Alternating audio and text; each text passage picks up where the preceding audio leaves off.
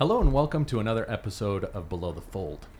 In this episode, we've got an old friend of mine. His name is Brandon Hassler. Hey, what's up? Threw me off there. That's right. I actually, we do have a guest on our episode this evening. His name is Greg Judd. Greg Judd is the COO of Ziglio. That kind of has a nice ring to it. It does have a nice ring to it. It rolls off the tongue. So, Greg, before I give you the opportunity to kind of intro yourself, I want to intro our relationship a little bit. Absolutely. Greg and I met in 2008. We were both valets together. I feel like I've been telling this story a lot recently. Well, it's an important story that needs to be told. That's right. It's both living up in the avenues, driving fancy cars. That's right. Going to the U together. Yeah. So, Greg moved up here. How long have you lived here?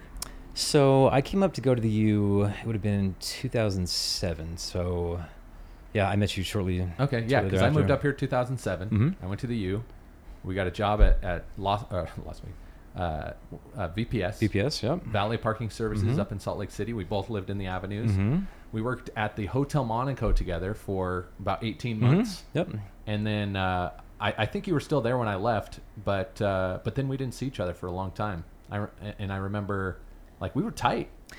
Well, the bond is back together again. That's all that matters. That's all that matters. And what's funny is you were studying like mechanical engineering or something like that. No, and I was not even close to that.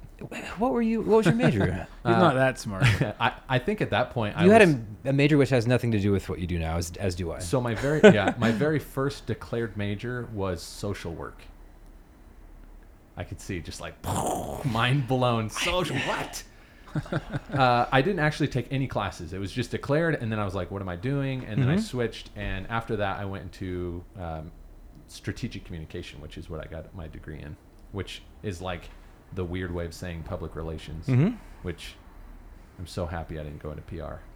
It's funny how so many degrees. So mine was political science and philosophy, right? Yep. And a lot of those degrees aren't like, "Hey, I graduate and I take this job," but at least they teach you to write well, to think well, to be analytical.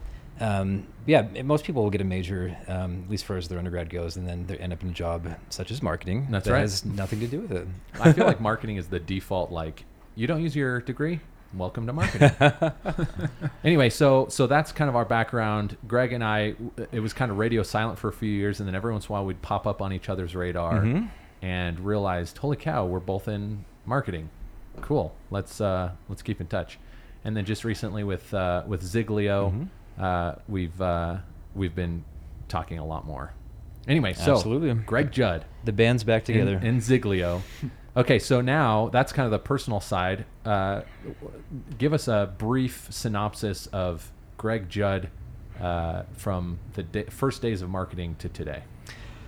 That's a good question. So it's funny. I was sitting with Chad Ingram from Jump, and we were talking about how we both were thinking of going the law school route and ended up completely bailing on that idea, going into the entrepreneur side of things. And it's funny. Life presents you with opportunities, and it really, some are good choices, others lead you a different direction. But I feel really fortunate with how things have come to play. So, yeah, my plan was to go to law school, be a lawyer. I ended up doing something completely different and joined a rock band, toured around the country. And so I was never formally trained per se in marketing, but my strength throughout my life has been the relationships that I have, partnerships, business.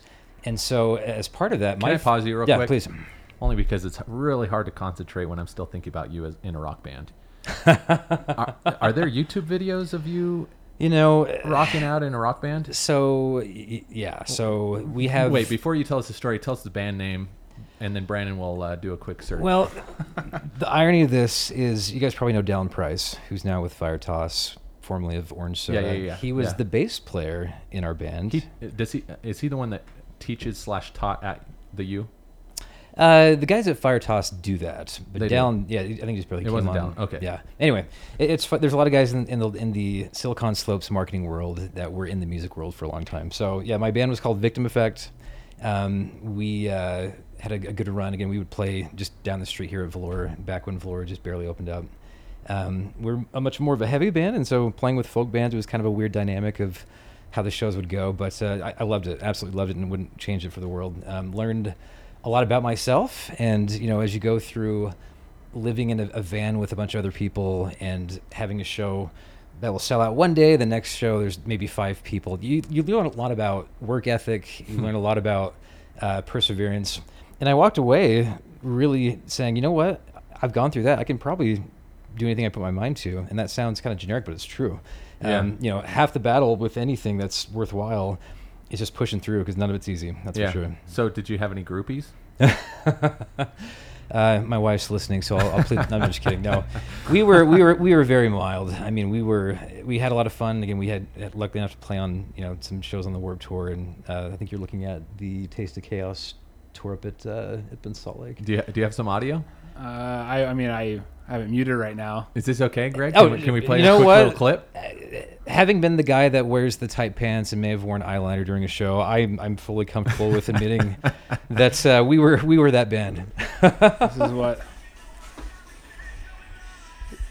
Yeah, put the mic up there. Let's let people hear this for a minute. So this is kind of fun. Not a direction I thought we'd go, but oh yeah. I'm pretty sure I knew this about you at that time. Would you say you were at all similar to the Used? Yes. In fact, Did you perform with the Used? We did. A handful of times. Our big thing was, hey, let's play heavier. That's enough. He's like, that's I have a headache now. Turn it off. I'm just kidding. Our thing was very much, hey, we're all very different, differently trained musicians. I was like the classic rock, metal guy of the group, and we had just a wide variety of influences. But that style was really popular at the time, right? The Used were getting huge, and 30 Seconds to Mars had just come out. So I feel like we were able to kind of blend that style, but with our own influences, and it was a lot more melodic than just screaming into the microphone the whole time, which is fun to do too.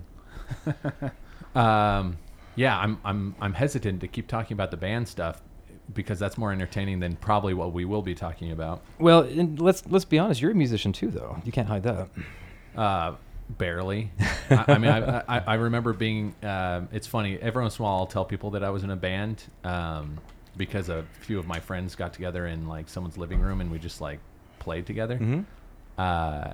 And our band name was Mr. Jones Insomniac. That's a phenomenal name. Yeah, it was pretty good. Yeah, the last thing I'll say before I move on from the band thing is I've got a friend who is like amazing guitarist who actually wrote our podcast intro. His name is Sean South. Nice. And I'm going to allow everyone to hear that intro right now.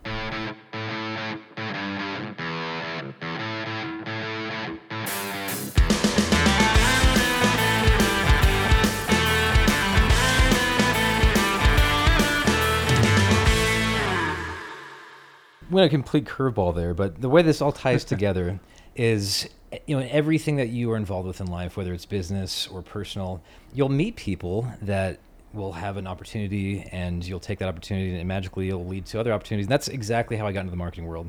Again, I was in finance, very much into business, nothing to do with marketing. And one of my best buddies that I grew up with in St. George, named Dane Jorgensen, was big in the affiliate space and had a startup called Automation Hero, and was looking to build a sales team. And I thought, you know what, this sounds fun. The tech boom was happening. This was probably 2013, 2014. And from that, that startup ended up failing, but the accounts that they managed ended up being sold to a company we all love called Disruptive Advertising. Mm-hmm. Jake Badsgaard and I sat down and hit it off, and I was lucky enough to be part of that agency for a long time. And that was kind of my entry into marketing. But again, for me, it was more so, all right, building teams, matching what our clients needed with the right people, whether that was us or whether it was saying, hey, call up Dan and Brian at Big Leap or call up 97th Floor. Really just trying to match the right people. Mm-hmm. So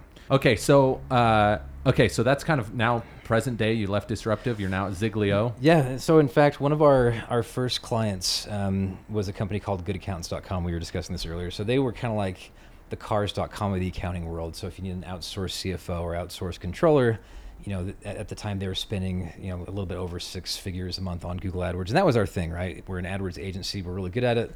And so from that, a lot of times these companies that would reach out would have a consultant that would vet out these agencies. And that's how I met my wonderful awesome Jamaican partner, Leighton Scarlett.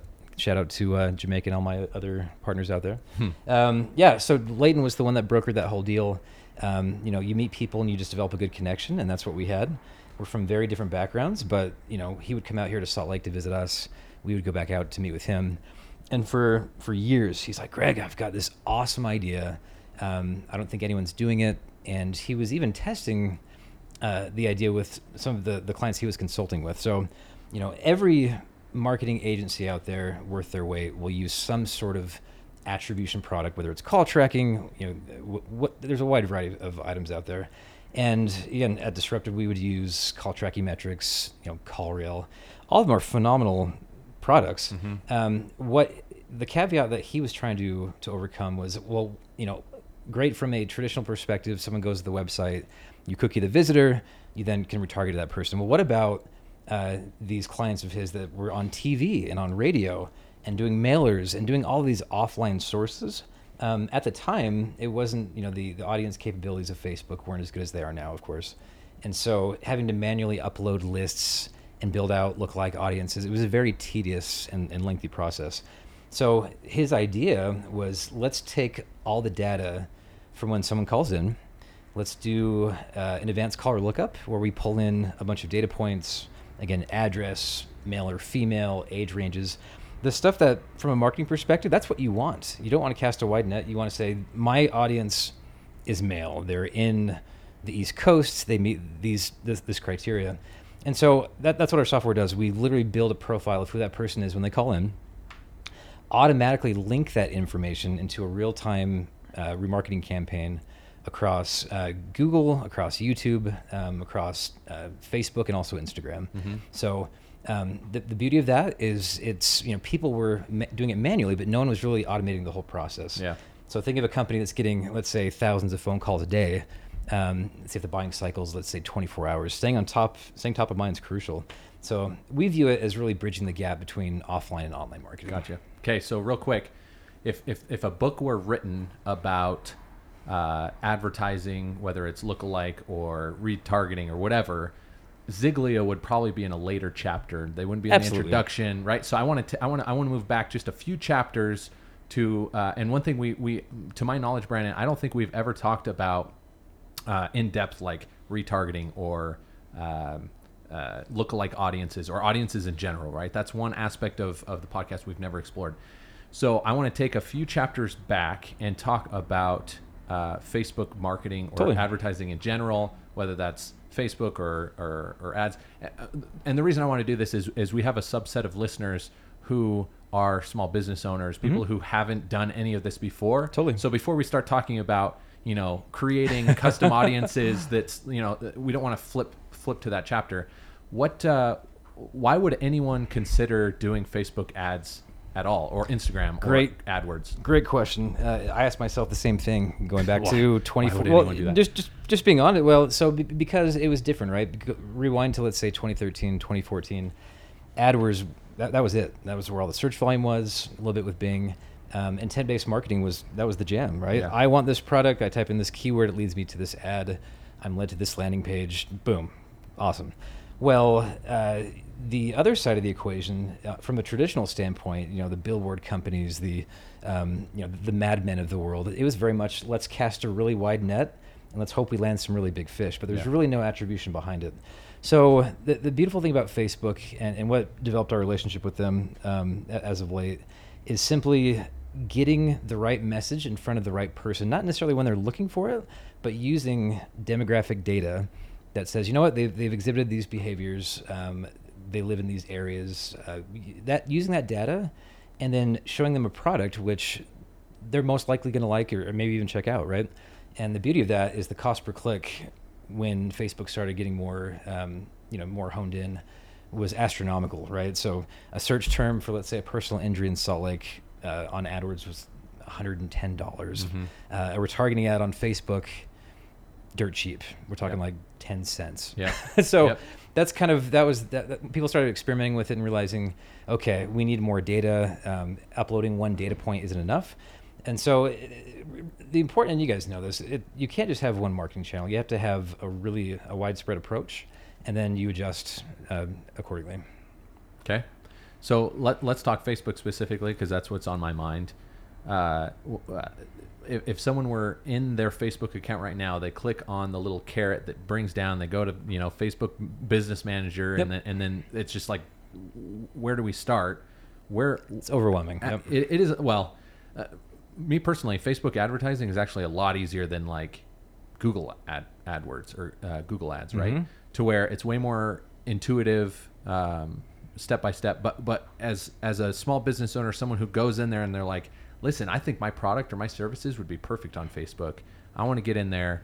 Where do they start, and at what point should they start thinking, hey, because Facebook by default has like custom audiences and interests, right? And those are like the default easy things that you can just kind of like, well, I mean, I'm a plumber, so people who are interested in dry floors, not that that's a category, but It should be if it's not. yeah. So in general, like through this process, at what point should they be thinking, I need a company like Ziglio who's creating these audiences from the people who are calling me? I mean, is that immediate?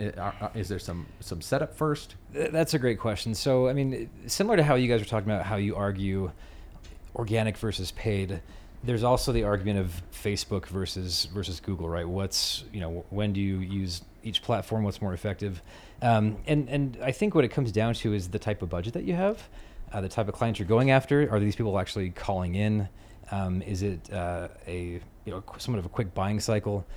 So the beauty of social media marketing is you can do a lot of posting, following without even paying any money, and that's a great way to get started. But as far as the actual targeting side of things, if you are a business owner that has good data on your clients, you know your buyer persona, you have past phone numbers, not just of people who've bought from you, but also prospective clients, email lists, you can have a great way to get started on the actual paid side of things, uploading those lists. And we'll get into this here in a second, but the match rate is the bread and butter of Facebook, saying, okay, I upload this phone number, the odds of me finding that person, about 40% on average. Mm-hmm. And then that goes into your lookalike audience as well. So the beauty of Ziglio is by using more data and not just using one data point, that match rate on average doubles. So my partners, when they were at the Facebook campus going through the accelerator program, the companies they were going up against were all VC backed, had been in the game a long time.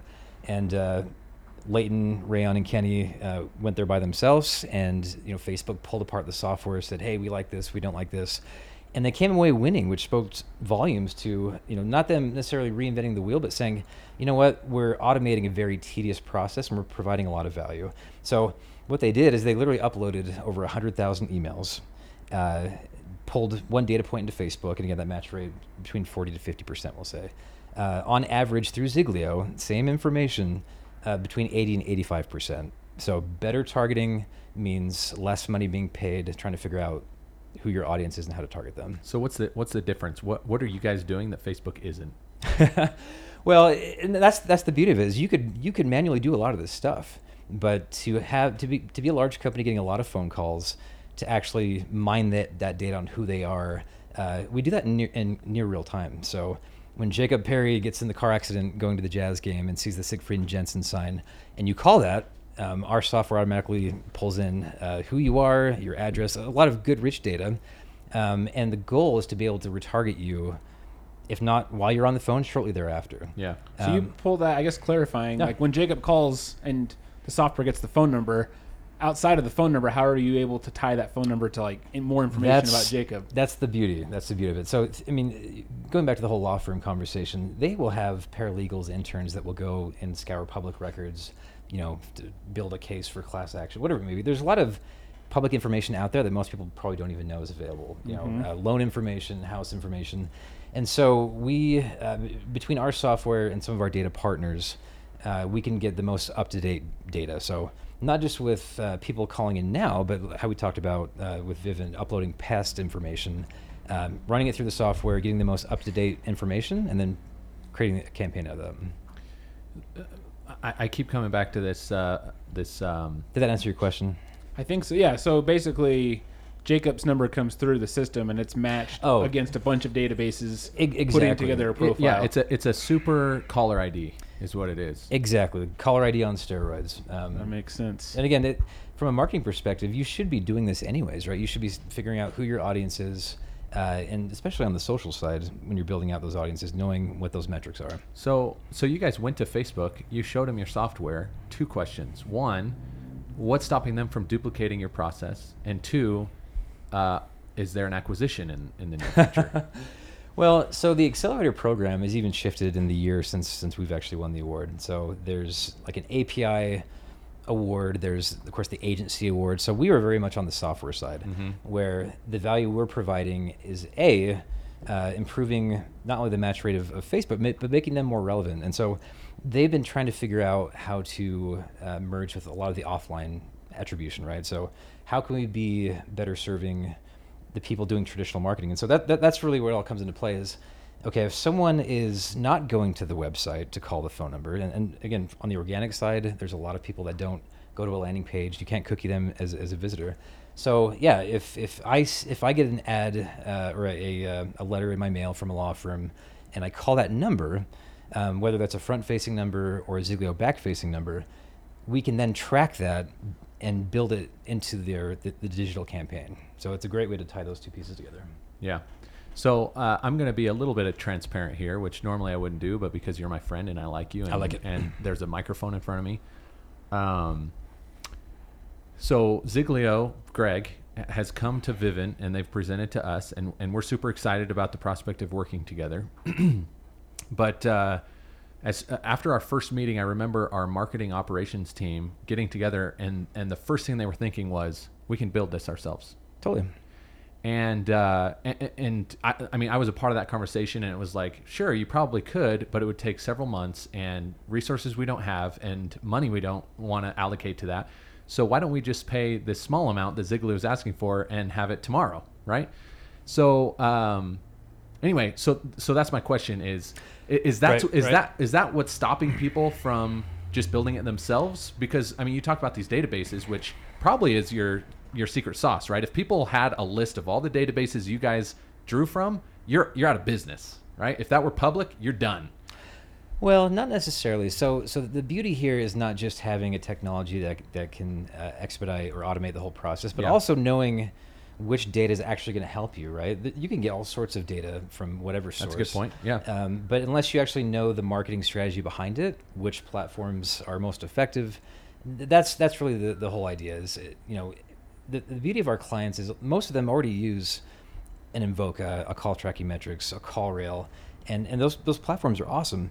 But we can also link that data being pulled through those platforms into our API, and it more or less is an extension of what they're already doing. So attribution is one thing. Actually using the data to build a campaign is completely separate. I usually try to be as objective as possible when talking about companies that guests are representing. Good question. But at the same time, I am a little biased because of the experiences we've had recently where Ziglio comes to our office, they start to demo it, and like 5 minutes later we're like integrated, right?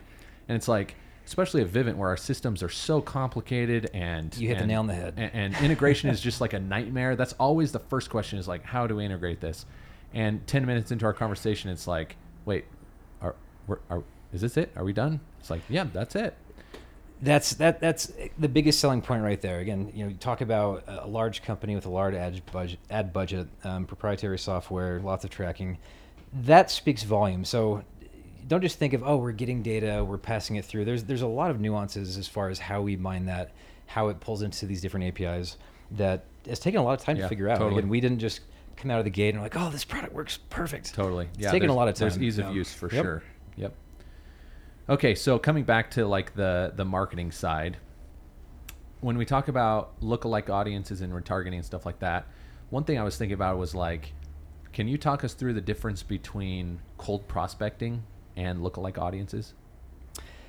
Well, because to some extent they're the same thing. Lookalike audiences, it's still a cold contact. You're still contacting or showing ads to people that have never heard about your company. They may not even know that that's a need that they have. And cold prospecting is like, it's still, people do it all the time. That's like a huge thing. They hire people to go just call people. Oh yeah, I mean, I see where you're going with that. I would say, I mean, you think of, let's say, a big finance company having a sales team cold calling companies for loans, right? That happens all the time. Think of like Wolf of Wall Street, or whatever you want. There's layers as far as, are you talking to the right person? There's a secretary that won't put you through to the CFO or whatever it may be. So similar in the sense, yes, you're casting a really wide net, but as data improves, as the systems and processes improve, by the time you're showing the ad in front of the person, there's a good chance if they're not going to buy it, guess what? You can then match that into the algorithm and find a million other people that will probably buy because they meet that same criteria. So that it's all about volume. It's about the ability to go through a lot of data and then push that data forward. Something interesting. This is kind of if you have what I think is a good, interesting business opportunity. I'm not sure if it's actually in line with Facebook's guidelines, but we are partaking of this fruit at Dev Mountain. I won't say with what website, just in case it's not allowed. But basically, there's a number of websites in our industry that are essentially like the Yelp of boot camp reviews sites. Like if you're looking to go to a code or design boot camp, you will go to one of these sites. Like Startup Ignition? Well, no, Startup Ignition's like a boot camp website. Oh yeah, sorry. So like a director, like a review site. Is that one of the sites that you don't want to use the name of? Like, what's an example of one of those sites? It's like insider information. Like it's a website that's like Yelp. You don't want to say the name? I don't want to say the name of their website. Why not? Because if they get in trouble, Just I can't say it. use Why would they get in resource. trouble? Just say it. Because I think this is against Facebook's guidelines from our research. Oh, okay. So I'll save them the trouble. But yeah. Anyway, basically, if you're looking into going to a coding boot camp, you will hit this site because if you type in anything like best coding boot camps, let's type it in right now. This, among with a couple others, will come up. So you can do your research and try to figure it out. Jacob's on it. But anyway, coding. Part of we do a lot of sponsorships with these types of websites. Where you can pay, have your school featured and whatnot, sure, or in email blasts. But basically all these websites. So you don't want me to just like ask you if it's one of these? No, I'm not going to tell you. Blink once for you yes. You can guess all you want. I'll tell you after the show. How's that? But just in case, while this is being recorded. No, that's fine. Go ahead. All of them actually offer a service. We just pick one of them because we figure if one user is going to this website, they're probably going to go to the others. But you pay to get access to their Facebook pixel. So and then they just resell it. Which, from what we've looked at, it looks like your Facebook technically does not allow you to sell that information to third parties. Do you have experience with that, Greg? Give access. Well, I mean, let's be honest. Between the Cambridge Analytics scenario, there's a lot of unethical things that you can do with technology. The beauty in our case specifically is we're really focused on those who are already raising their hand. They're reaching out to the company, and then we're just trying to help them complete the buying cycle. And so the other part of the equation is we're not pulling the data from social media either, whereas right. Cambridge Analytica was, again, they had no permission to do what they were doing. Because we're getting that information from truthful resources, legitimate resources that aren't involved with that, we're just then plugging that back in there. Oh, so, I hear you. Yeah. Sorry, I didn't mean for it to sound like an accusation. No. I was reading your facial expression. You were like nodding as he's like, oh yeah, sell their Facebook pixel. And I was like, oh well, maybe Greg has made a few bucks there. It brings up a good point because people do all the time, and more importantly, they get shut down. So between the latest round of updates with Facebook, everyone, including us, has had to reapply for API access, and so it's getting harder and harder. So going back to can you emulate or duplicate what we're doing? Yeah, it's going to be a lot harder to do that because again, it's not just passing the data; it's knowing what to do with that data, and then we'll get into the transcription side of things later. But yeah there's a lot more. Makes sense. Yep. Yeah, so we pay like a monthly fee and. So you pay to get access to their pixel. To their pixel, meaning this website that so we can retarget their visitors. Got you. So as soon as they hit the website, they start seeing ads for Dev Mountain, which for our niche is like gold. Our lead costs have more than dropped in half. So if they got shut down because of that, how much of their revenue would you say goes? I mean, that's got to be a pretty big chunk, right? I mean, their review website. Where else is money coming from other than selling the pixel? Yeah, I mean features. Like being a feature on the homepage, blog posts. Can you tell us how much you pay? You can, right? Because I could just go to them. I'll tell you this. It's among the websites that all do this, the range is usually between $1,500 and $4,000 a month. Okay. So we're in that range. Okay. And how many do you do it with? We just do it with one because my assumption is Everyone else has the same I'm data. probably going to get a very similar audience.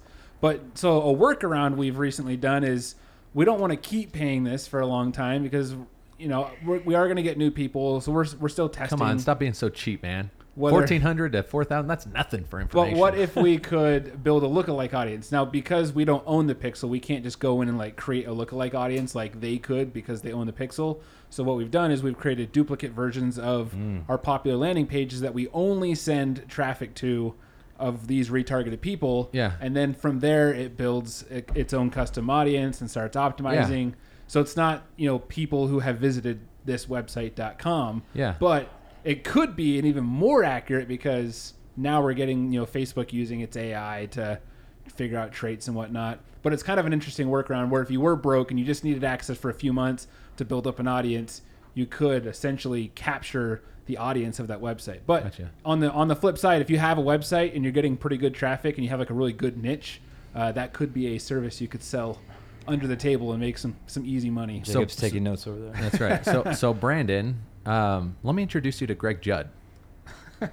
Greetings. He works for a company called Ziglio. I think they can really help you guys out. Let's set it up. I want a referral bonus on that. The bottom line is, give the same ad budget to different marketing teams. It's all about strategy and execution, right? What message are you showing to the right person? So when you think retargeting, don't just think, we're going to send a generic vague message to everybody, right? Our secret sauce isn't just pulling the right data. It's saying, okay, based off of the call length, we're going to say this person is a high intent caller. Let's show them a specific message for that. This person is a medium or low intent caller. Very different message, very different call to action. Magically, when you show people the right information, they're going to click. The click-through rate gets higher. Anyway, so that's the first way. We're designating it by the call length. And then secondly, and this is the really cool part, is we record the calls in dual channel, like a lot of call tracking companies do, but we're articulating the keywords of what the agent's saying versus what the caller's saying. So when Jacob wants the new Air Jordan, whatever, shoes. They still making Air Jordans? If they're not, they should be. But yeah, so literally flagging based off of using artificial intelligence, bundling that product into its own campaign. So again, whether it's shoes, whether it's a certain service, in Vivint's case, right? So someone calls in, I want solar, right? Automatically bundling that into a solar campaign. And then just setting parameters along those lines. Just to be clear, we don't sell solar at Vivint Smart Home. No, you don't. So to clarify what I just heard there, Jacob calls in, let's say we'll stick with the law example. Yeah. I just got in a car crash and my back is killing me. Like, you don't understand, my back is killing me. Meanwhile, the call is being recorded and transcribed. So yeah, now you have metadata and it keeps saying back. And you guys also, outside of your legal services, sell back braces. Jacob starts seeing ads There's just for business back opportunities braces. everywhere here. But that's what it's essentially doing, right? Right, but it also helps you. That's pretty cool. That is cool, but it also helps you write ad copy, right? If you're seeing trends of people whose back hurts all the Absolutely. time, you have back-related injury ad copy that targets that person who's complaining about their back injury. So a good example of this is oftentimes what people are calling in for. There's maybe certain parts of the country where the lingo is different, how they refer to a certain service. Like, there's all sorts of things that we're picking up that you would never know unless you're articulating the phone call. So we build a word cloud and we'll show the highest, most spoken terms or phrases, and you can set those parameters. But it's really fascinating to see. Wow, I'm a large law firm doing a hip replacement lawsuit campaign, but yet they're asking about a keyword that we're not even bidding on as part of our strategy. So great, let's integrate that as part of our organic or the paid side. It's very interesting. And your team wants to try to build all that? Sounds like a pain in the butt. Well, it's not me. I'm the one convincing him I not guess to not do your that. team. Sorry, someone in your company. Well, I mean, if you've got a team of really smart people, that's the first thing they think is, you know what? They have APIs that pull from directories. Like, we can do that. That's not a big deal. Ziglio has spent a lot more time making it pretty and making it more, User friendly. yeah. Usually, I mean, it's really easy to use, and it takes almost no time to get up and started. And that's our selling point, right? So we're not the SaaS company coming in saying, hey, we're going to have a large monthly management fee or per seat retainer. We're literally having a model where it's pay as you go. So someone that's very new to business, the plumber down the street that just wants to see where phone calls are coming from, great, we can do that. All the way up to the company like you guys, where you have lots of good data, lots of different metrics you're pulling in, and it automates a very tedious task, which you guys are already doing. Yeah. So yeah, the beauty of SaaS is really freeing up your time to do other things. Totally. So, Brandon, I think we've reached the portion of the show where we need to start getting the roulette table out. Oh, baby. So, Roulette table. Let's whip it out. Greg, you mentioned that you listened to a few episodes. You must not have listened all the way through. Well, yeah, to be completely honest, it was more or less, I want to hear Jacob nail someone on their questions, but I didn't get to the very end. That's hilarious. Yeah. So, what we started doing in season 5 is at the tail end of the episode, we pull out our roulette table. And then each number on the table is associated with a question. The question can be digital marketing related. It could be personal life related. It could be would you rather, right? Mm-hmm. And Brandon has compiled a list that we've been using for our what we call digital marketing roulette.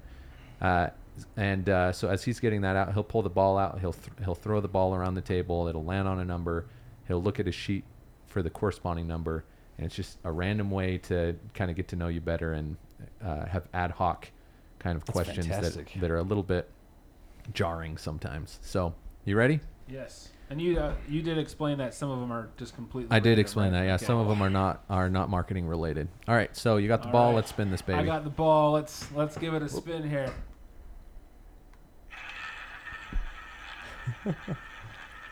Oh man. Yeah. I can never decide if I want the awkward silence to be included. Okay. The anticipation's building. Red 18. I think we decided that we don't need the color. Well. Sorry. Just calling it like I see it. All right. Here's the question. This one is a random one. Well, not really. We'll see. Oh, sorry. Wrong question here. Jeez. I'm like, okay.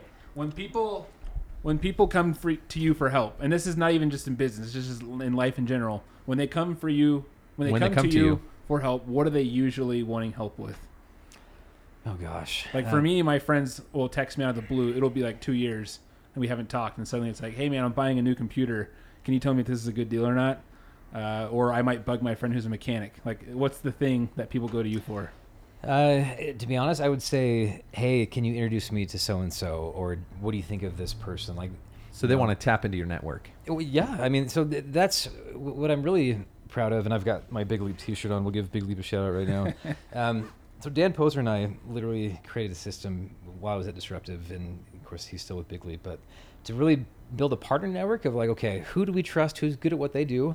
And if it's a complimentary service that our clients are asking about that we don't do, let's have a good way to refer them over and kind of expedite the whole process. So, a lot of times it's, hey, do you know so-and-so that owns this company? And is there synergy there? And I'll say, yes, there is, or no, there's not. And so, yeah, that's what I would say.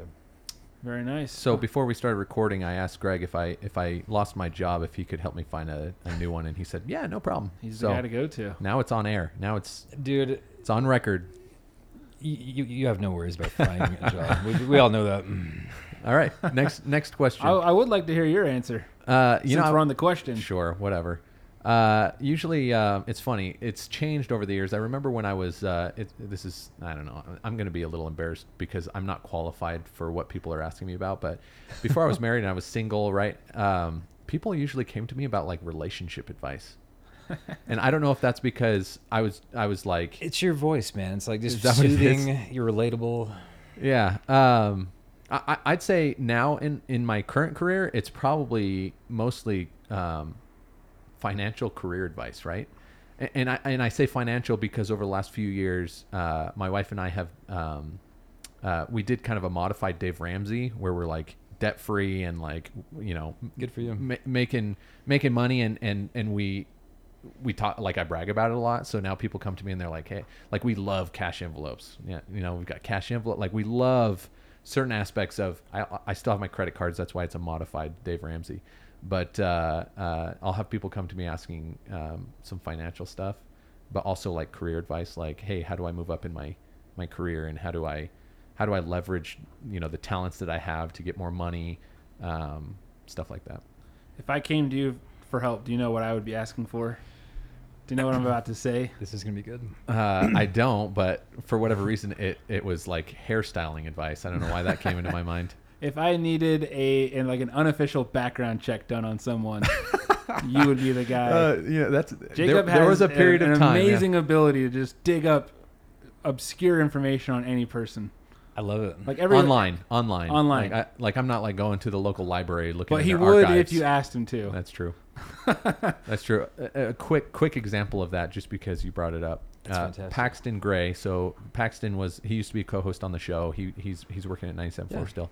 Paxton bought a house in Lehigh, and as soon as I saw his address, within 5 minutes I sent him information on his next door neighbors to the north and to the south, and I was like, here's what they like and what they dislike. I mean, I had no clue who they were, but you mentioned earlier that there's a ton of information online that most people don't even know is out there, and it doesn't take a lot to figure out how to find that stuff. Mm-hmm. So that's funny. Yes. That is funny. It's a good skill. I've learned some things. What's funny about that though, Brandon, is that you've never asked me to do that. Well, ever. that's because I've been inspired by you, and I just you learned do to it do it yourself. Is there a myself. certain person in mind that you're wanting to inquire about? It sounds like you're no. I know. If there is a person, I've already stalked them. But I mean, now even just like people that apply, or people that I hire or whatnot, like I know everything. Apply for a job, not apply for like a seat in Dev Mountain. Apply- You're stalking all the students. I don't have time for that. But I did do like neighbors, like when I was looking to move to a neighborhood. You go to look at the land records and you find people and you stalk them on That's social. right. I mean, Yeah, you know just everyone's- moved. You know, everyone's like what they paid for their house, what their political views are, what they like Taylor Swift or Jay-Z. I mean, people put everything out there these true. days. So It's Hopefully true. they say Jay-Z. yeah, hopefully. You got something against T-Swizzle? No, my daughter loves No, Taylor no, Swift. no. Nice lady. All right, here we go. Let's roll the ball again here. All right. This is fun. Yes. Sorry. Let me. Where's the ball, Jacob? Oh, there it is. There it is.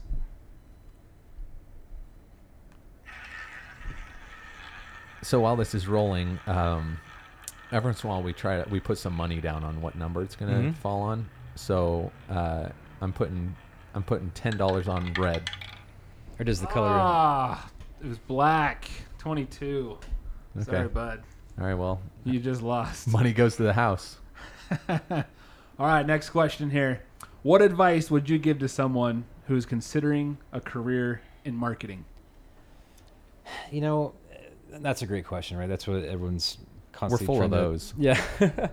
Well, the bottom line is being hungry for new knowledge, right? Everything that you learn, and you talked about this earlier with traditional college and how, from a marketing standpoint, what we're doing is definitely not what they're teaching up at the U, or maybe BYU's better. Just kidding. I'm a Ute, so yeah. Anyway, so the bottom line is being flexible, being a strong communicator. I mean, you can have all the knowledge in the world, but unless you can convey that to a client or to a coworker, like learning how to disseminate the right information at the right time, how to gather the right data. I mean, there's just, I would say, yeah, being very flexible to new data as it comes along. I love it. I love it. Jacob, any advice from you? Any advice for anyone who's looking to get into marketing? Don't go. Find something else.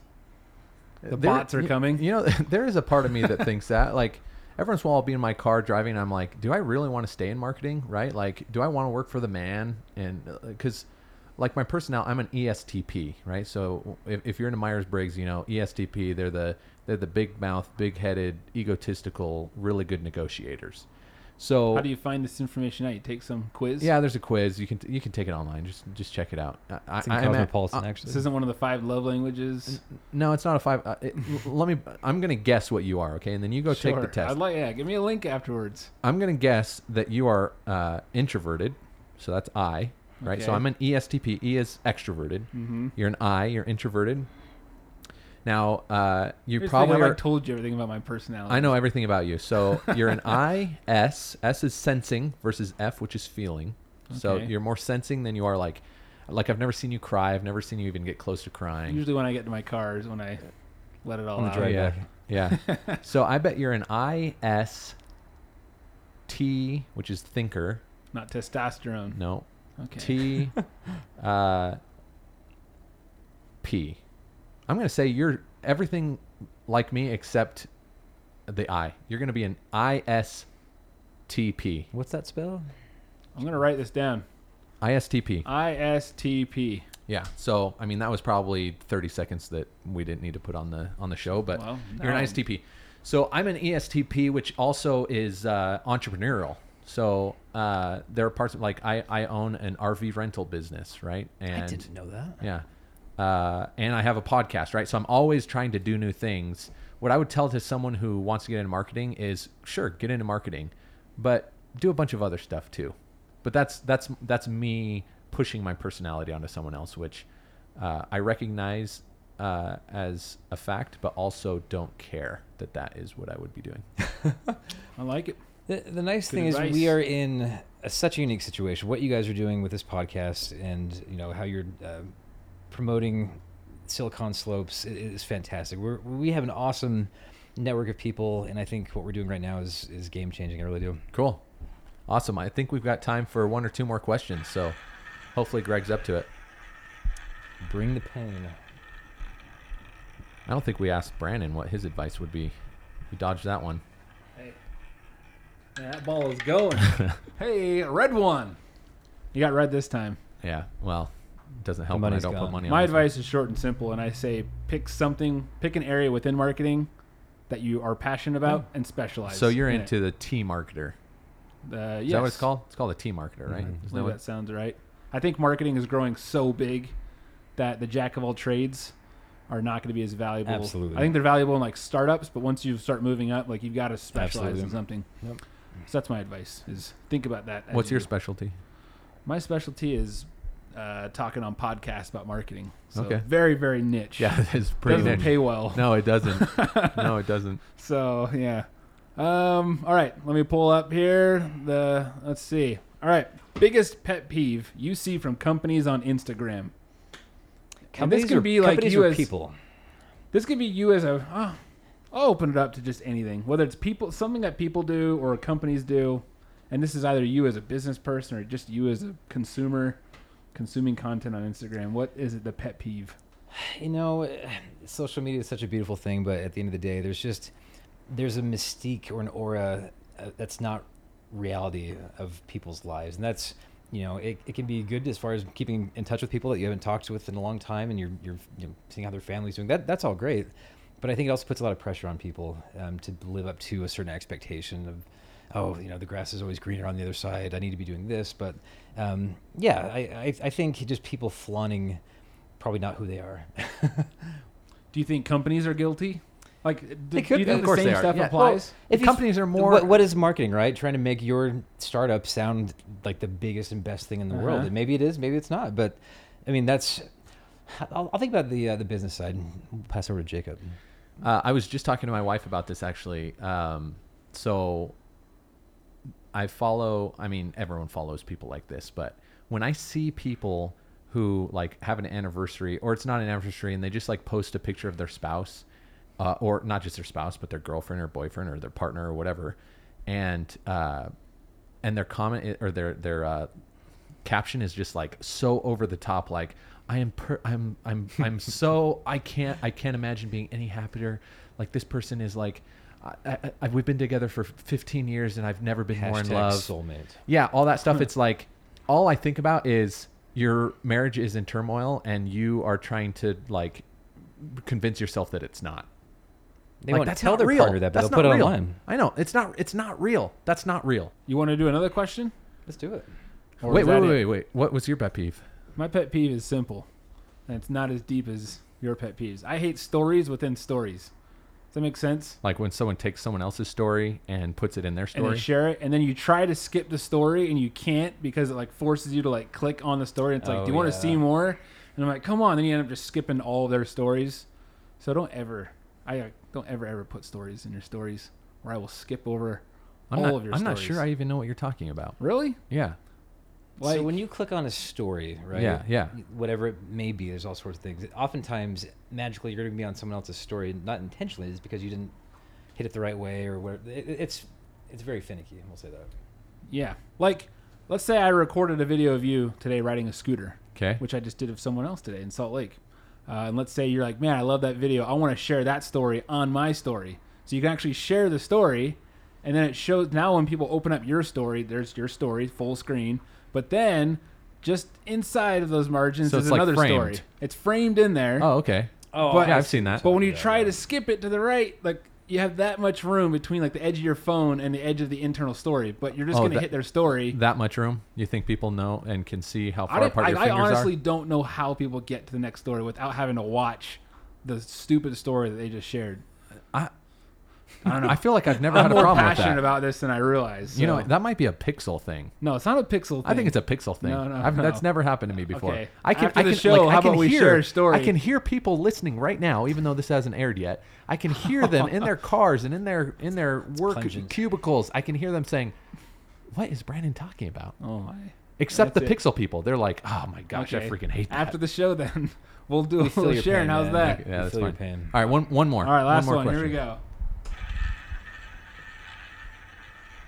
It was a good spin. Yeah, it was. And you know what? Black or red, I've boys? noticed that all of your spins last exactly the same amount of time. It's Really? insane. Like the consistency of your spins. Do you know what that landed on? Did you see? No. Well, it's right here. It's Black 31. Whoa, dude! Black 31 is one of my favorite questions. Is it really? Yeah. So you know the questions already before he's even asked. Most of them I haven't heard, but some of them are repeats. This one may or may not have been asked on previous edition of Marketing Roulette, Digital Marketing Roulette. Although these haven't really been digital focused, all of them. What area of marketing right now are you most excited or passionate about? Oh, I mean, everything AI related, everything that automates what a person could do, but it speeds it up and allows them to focus on other tasks. Like there's just so many cool things happening. Again, whether it's speech analytics, whether it's predictive analytics, technology is awesome. So the automation aspect Absolutely. Yep. of marketing. That is I like that it. is exciting. I feel like I'm pressured not to use that one. Yeah, I was kind of leaning towards automation as well. Yeah, I mean, But then I get scared that am I going to be automated out of a job one day? as a Nah, shut marketer? up, Brandon. That's a different That's podcast. That's I not guess. even a real thing. You don't believe that? No, I don't. Oh. No, I don't. Okay, we have to have a dedicated episode. then. Listen, man, keyword research, for example, right? Like I told a story about how someone told me they use their gut to do keyword research, and Yeah. I'm like, you're an idiot. Keyword research it's not automated. I mean, it's automated now, Sure. but you still need human beings to put their input into it. right now, but I don't even know if right now. I guarantee you. Guarantee I don't me know. what? What? I think a machine could interpret that data and then just give you. Have you looked at What what, tool- Google what- Analytics tell me is what doing tool now? does that. You log into Google Analytics and now they have like an insights thing in the top corner where it's like an intern who just sat and looked at your analytics all day and was like, "Hey, by the way, did you notice this? You might want to start doing this decision. And hey, how about this?" Yeah, Like, guess what? They're not doing it for you. What do you mean they're not doing it? It's a machine doing it. You just said an intern. You're like, Okay, it's yes, like an the intern. execution Okay, so aspect. it put the intern out of a business. Fine. I don't want an intern anyway. I'm just saying, if we actually, we got to have an episode where we like map this out step by step, and I want to see an area where you're like, nope, you'll never automate that. I mean, you got machines writing music now, like they can compose their own music. That's like Crappy a creative. music. It is crappy, but the fact that it like can make a decision on like, and you hear it, you're like, oh, someone must have like hit that in the piano, like made that tune up. Yeah, yeah. We're in the beginning stages. We're not there yet. Oh my but gosh. I foresee No, dude. Listen. more and more jobs. It's been happening since the The printing lower press. level jobs are going first. As soon as the printing press came out, people are like, "Oh my gosh, I'm a writer. I'm out of a job, right? I'm like copying papers with my hand. I'm out of a job." No, you know what the guy did? He learned how to use a printing press. It's because someone needs to pull that thing down and press that paper on those metal pieces of things with like lettering on them. I mean, I'm not a printing and press now it's a expert. robotic arm just going. That's right. And guess what? Look, I'm not. People are I'm still obviously employed. playing You can devil's have- advocate. You but can have all this shiny, and we'll throw Ziggo into this category. All this shiny, awesome new software tools in the world, but unless you have an informed, intelligent person overseeing that's always going to be, whether Things it's are- as many people or whether there's. Yes, there's evidence. There's evidence that automation will happen. It's been happening our entire lives. It's been happening for centuries. The thing is, humans adapt, and new jobs are created because of that automation. Absolutely. Yeah, I understand that. I'm saying our job, like, I think from what I see that there is going to be like a robot that can like sit there and look at data and be like, this is the best decision for the company. Really? You think they're going to build a robot who sits in a chair and looks at a with screen? an English accent. Yes, Like that's what they're going to do. Male English they're accent. They're not just going to put the software that's in All right. the robot into the computer. We're going to pause this because now I'm going to go back to the drawing board. I'm going to do my research. You We're just Yeah. got into the meat of the conversation. That's right. Do your We're research. going to have to come back Shut this down. and really dig into this. I another can't remember episode. the question. I don't care what the question was because now I'm pissed. Just kidding. It was what area of marketing are you most excited or that's right. passionate about right now? That's right. I had one in my mind that I'm trying to remember, so I'm going to stall by saying random words. It had to do with SEO. SEO is fun. Yeah, SEO is fun. It was voice search, actually. That's So interesting. with the advent of the Echo and the Google Minis, and Apple has their Expensive HomePod box. or something like that, and then you have like Sonos, right? You have these voice activator, voice recording devices that I think back to when Google mobile started to become a thing, right? Like everything was desktop, and then mobile kind of made its way in, and every year the share of search kept going to mobile, and then in 2015 mobile took the majority, right? Yep. They took the lion's share, and now mobile, like at Vivint, 70% of our traffic is mobile, which is insane, right? Which I mean, think about everything that changes there. When you're all your creative teams who are designing landing pages or ad copy or whatever, they're looking at how it looks on your mobile phone before they look at they should be, at least, before they look at how it looks on your computer.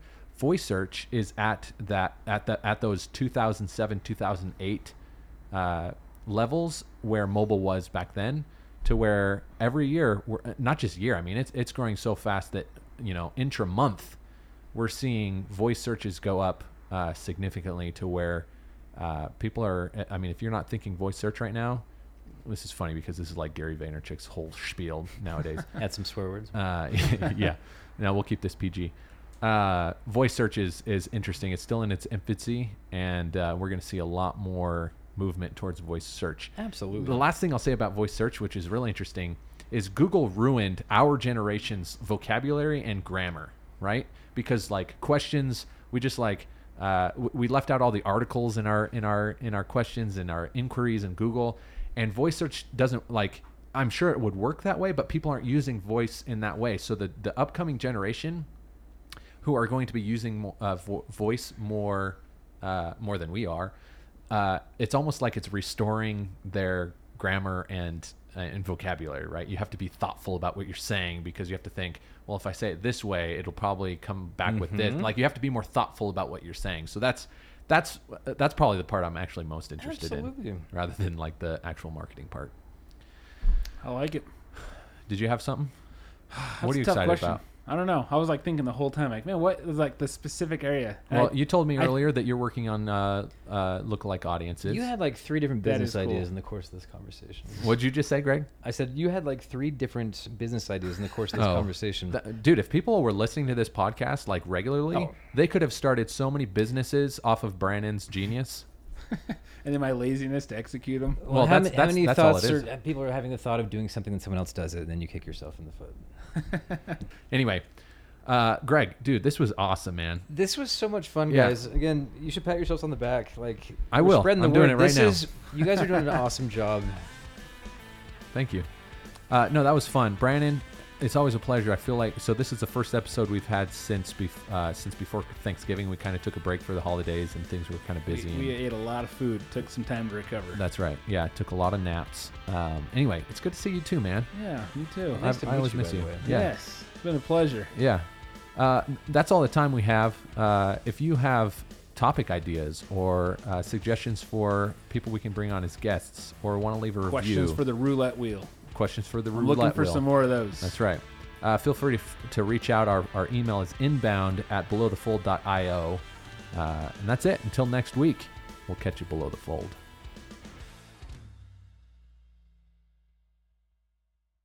You send us a roulette question. We'll give a shout out to your business. That's a great idea.